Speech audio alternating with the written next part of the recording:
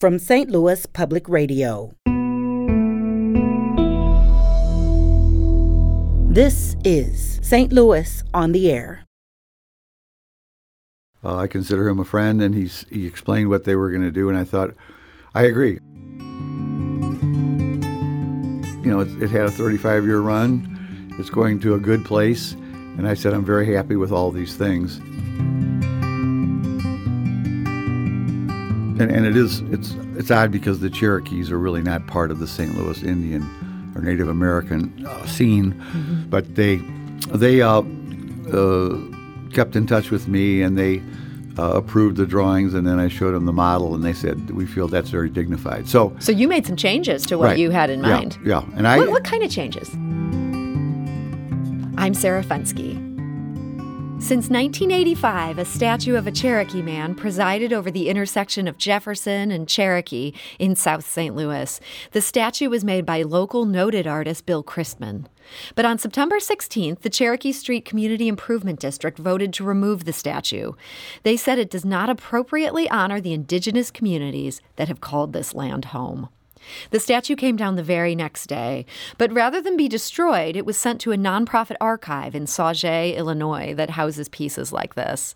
Now, it's fair to say many people in St. Louis have an opinion on this subject. Here are a few people we heard from, starting with Jeff. I'm really disappointed that the statue is down and that people felt that they needed to take it down. I think it represented the area, the neighborhood, and part of St. Louis's history, actually. And there's been a statue there for so many years. But it reminds us of the cigar store Indians that graced many stores, retail stores, years ago that have long been gone. But I'm really going to miss it. Hi, this is Matthew from Dutchtown, St. Louis. Regarding the statue of the Native American on Cherokee Street, wow, it should have been taken out a long time ago. And why is the street named Cherokee? Why is Chippewa Street named Chippewa? There's no Cherokee Nation or Chippewa Nation people there. My name is Diana, calling regarding Bill Christman's Native American man statue that was at Jefferson and Cherokee for so many years, which I thought was a beautiful landmark. And as a Native American, I never really felt offended by its presence. And I understand how many people these days could feel offended by that as an icon.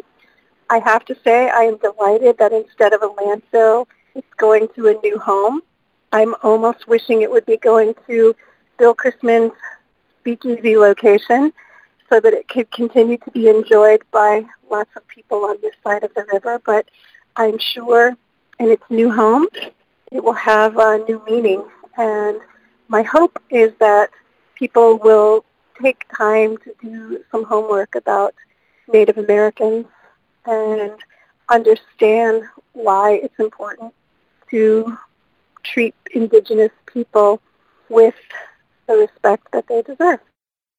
And those are some of your feelings about the statue that previously stood at Cherokee Street. And joining us now to share his view and some background on the project is artist Bill Christman. Bill, welcome. Thank you. So, Bill, give us some background. How did you come to make this statue? Well, in I think 1984, there was a general call put out to artists, designers, sign companies to come up with ideas for the district known as, the Cherokee. It was like a shopping mall. Mm-hmm. And at that time there was still remnants of the Wellston Loop and the Maplewood Loop. So the people and the business owners decided they wanted something to kind of draw attention to the shopping community there. And they put out a call for entries, and I thought at that time, because street banners were so popular, that everybody would probably follow along that line because they're colorful and they're festive and informative. So, and I had done street banners, but I thought I'd come up with something a little different, which was to do a monument of a Cherokee Indian. And at that time, I didn't really know that the Cherokee were really from North and South Carolina, and they only really passed through Missouri through the Trail of Tears on their way to the Oklahoma Indian Territory.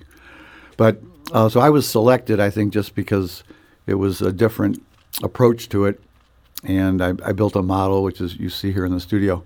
And we do want to mention, if people want to see this model themselves, we put that out on our Twitter feed. That's at STL On Air. It's a very striking piece. Thank you. So, at any rate, shortly after that was made public, I was contacted by a group of Indians from the Cherokee Nation who had an office in St. Louis on Gravois. And they said, we'd like to meet with you because there's issues about a statue of an Indian. When this previous caller talked about a cigar store Indian, they said that's really what we want to address because it's.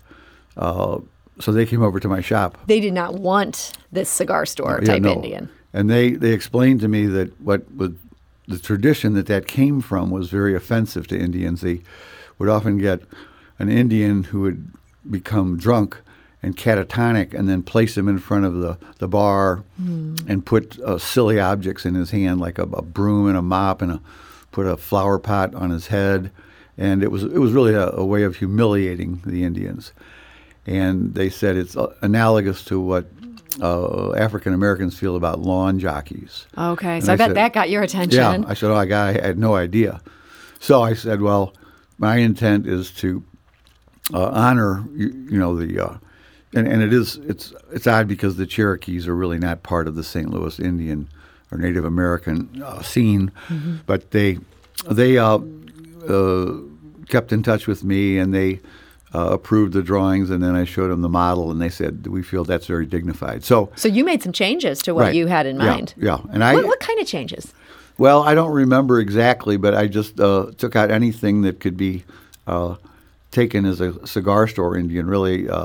The big item is he's holding the Cherokee language in his left hand, which is part of their pride was that they had their own language and produced their own newspaper. And they felt that was a very high mark showing their level of civilization. And they were chiefly known by a man named Sequoia who dressed often in European clothes with a turban.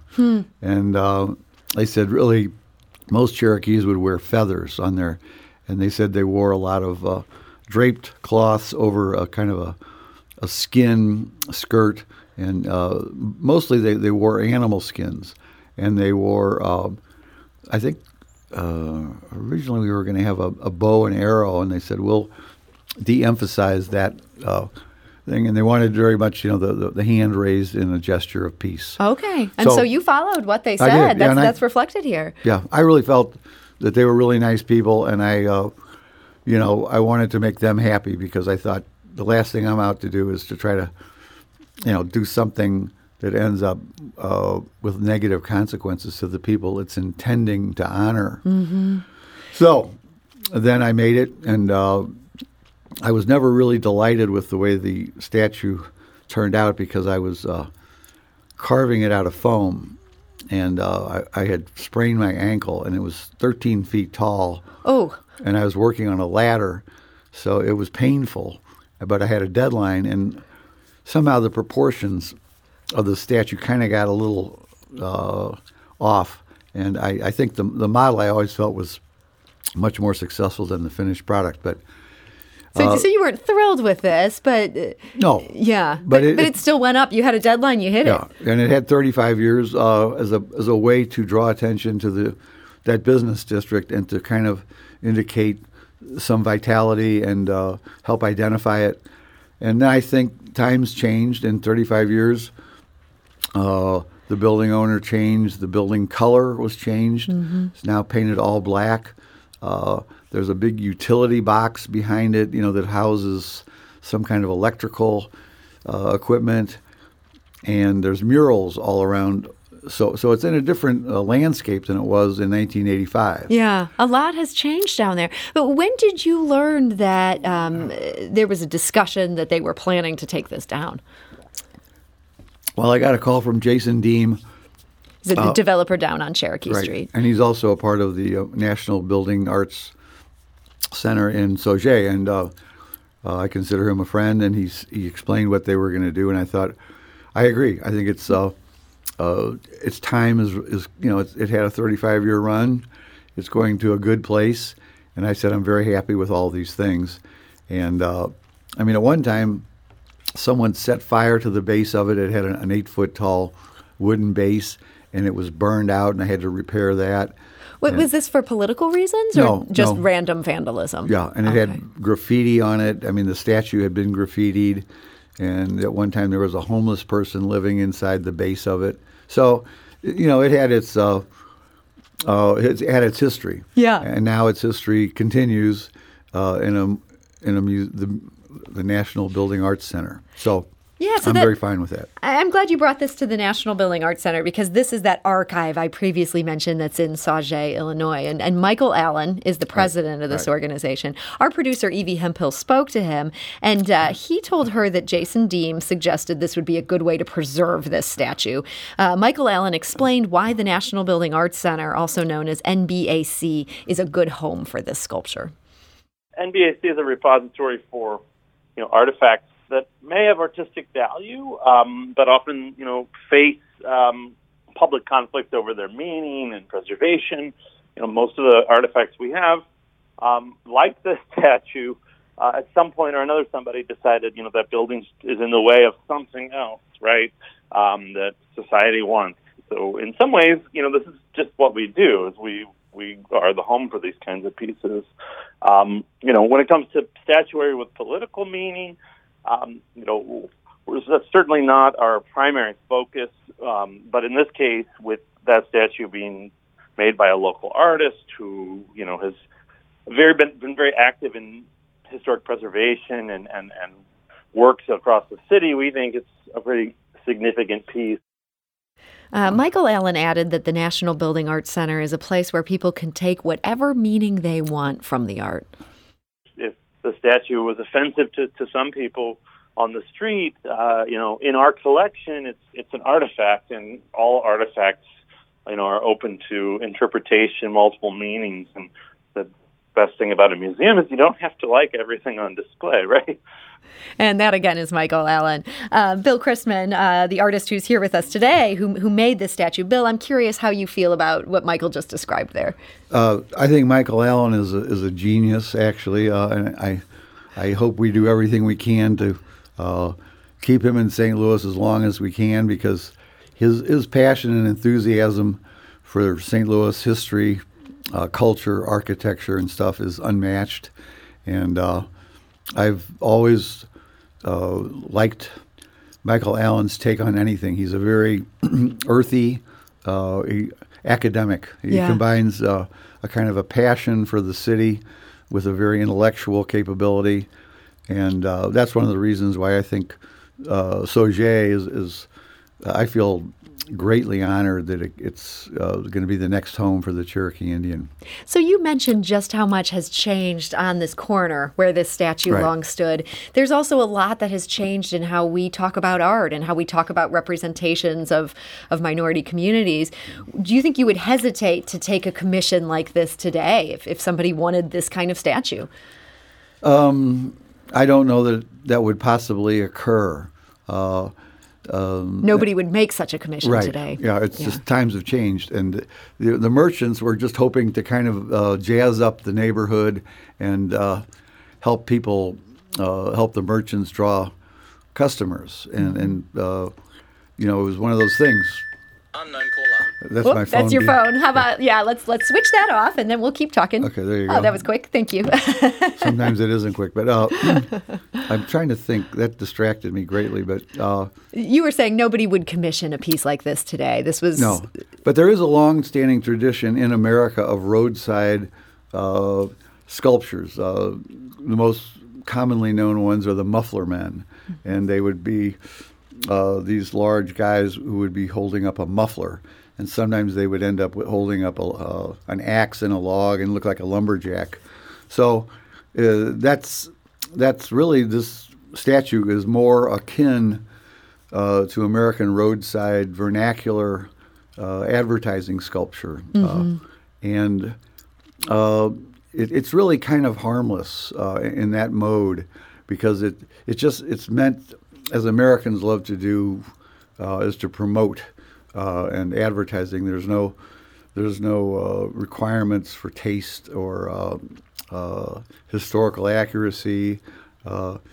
And yet here you are trying to embody, though, a group of people. Well, I mean, it's different than a muffler man, right? Right, that's true. So, but there are some, parallels. Yeah. It's a form of promotion and advertising, which that's what America is all about. Yeah. So. We heard from a number of people also on our St. Louis on the Air Facebook page and on Twitter, people who had thoughts about this. And a lot of people are very glad this has come down. We heard from a lot of them. Here's a different perspective that we heard from someone named Odie, who writes on our Facebook page. The Community Improvement District claims the statue, quote, did not honor Cherokee people, but neither does an empty sidewalk. I have heard of no plans for a replacement memorial. And Odie notes that there's talk about renaming Cherokee to Oak Street, maybe, adding, so where exactly does acknowledging the terrible legacy of colonialism fit into this? Sounds like more like a shove it under the rug and forget the past type deal. As someone on Facebook who is a member of the Cherokee Nation pointed out, there are like 30 statues of white slave-owning men in St. Louis still standing. Why are they the only ones who deserve statues? Thought that was a different point of view that I had not previously considered. I don't know if that makes your mind turn. Well, I'm not really. I think I'm almost too old to weigh in on that topic, because I support the idea of moving forward in history and correcting our mistakes, and they are many and they are grievous. And I think that the treatment of the native indigenous people is one of our gravest sins. Mm-hmm. And I think that the St. Louis, and I just finished reading that book, Land of the Broken Heart. I mean, it was just brutally difficult to see what St. Louis has. Walter Johnson's, The Broken Heart of America. Broken Heart of America. I mean, it just pains me. And I want everything that can be done to be done. But I don't know that just, I think it's more symbolic things are part of it. But I think what people have to do is to start being open to integration. I mean, I think I live near the U City Loop, and one of the reasons that's so nice is it's a very integrated area. Mm-hmm. And there's other areas in St. Louis that rarely are integrated. So I've always chosen to live and raise my family in those kinds of areas, and not retreat to the suburbs and so forth. But St. Louis has got a big challenge ahead to heal these wounds, and that really means like taking just people like, I don't know, the symbolic stuff is one part of it, but I don't think that's going to heal the problem. I think people have to start creating, and it's going to take generations, I think, unless there's some sort of other divine plan for our development as a species. Yeah. Boy, we have to hope in that divine plan, because it seems like otherwise, there's been so much water under the bridge, and it's going to take so long. Well, Bill Chrisman, I really appreciate you joining us today and sharing this history and your perspective. Okay. Thank you, Sarah.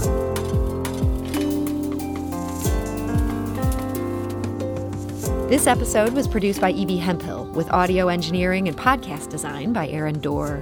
Our executive producer is Alex Hoyer. St. Louis on the Air is a production of St. Louis Public Radio. Understanding starts here.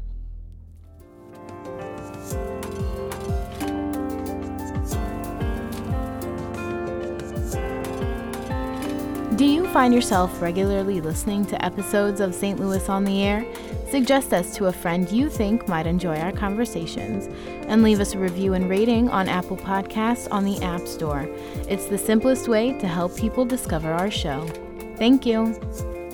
St. Louis Public Radio is a member-supported service of the University of Missouri, St. Louis.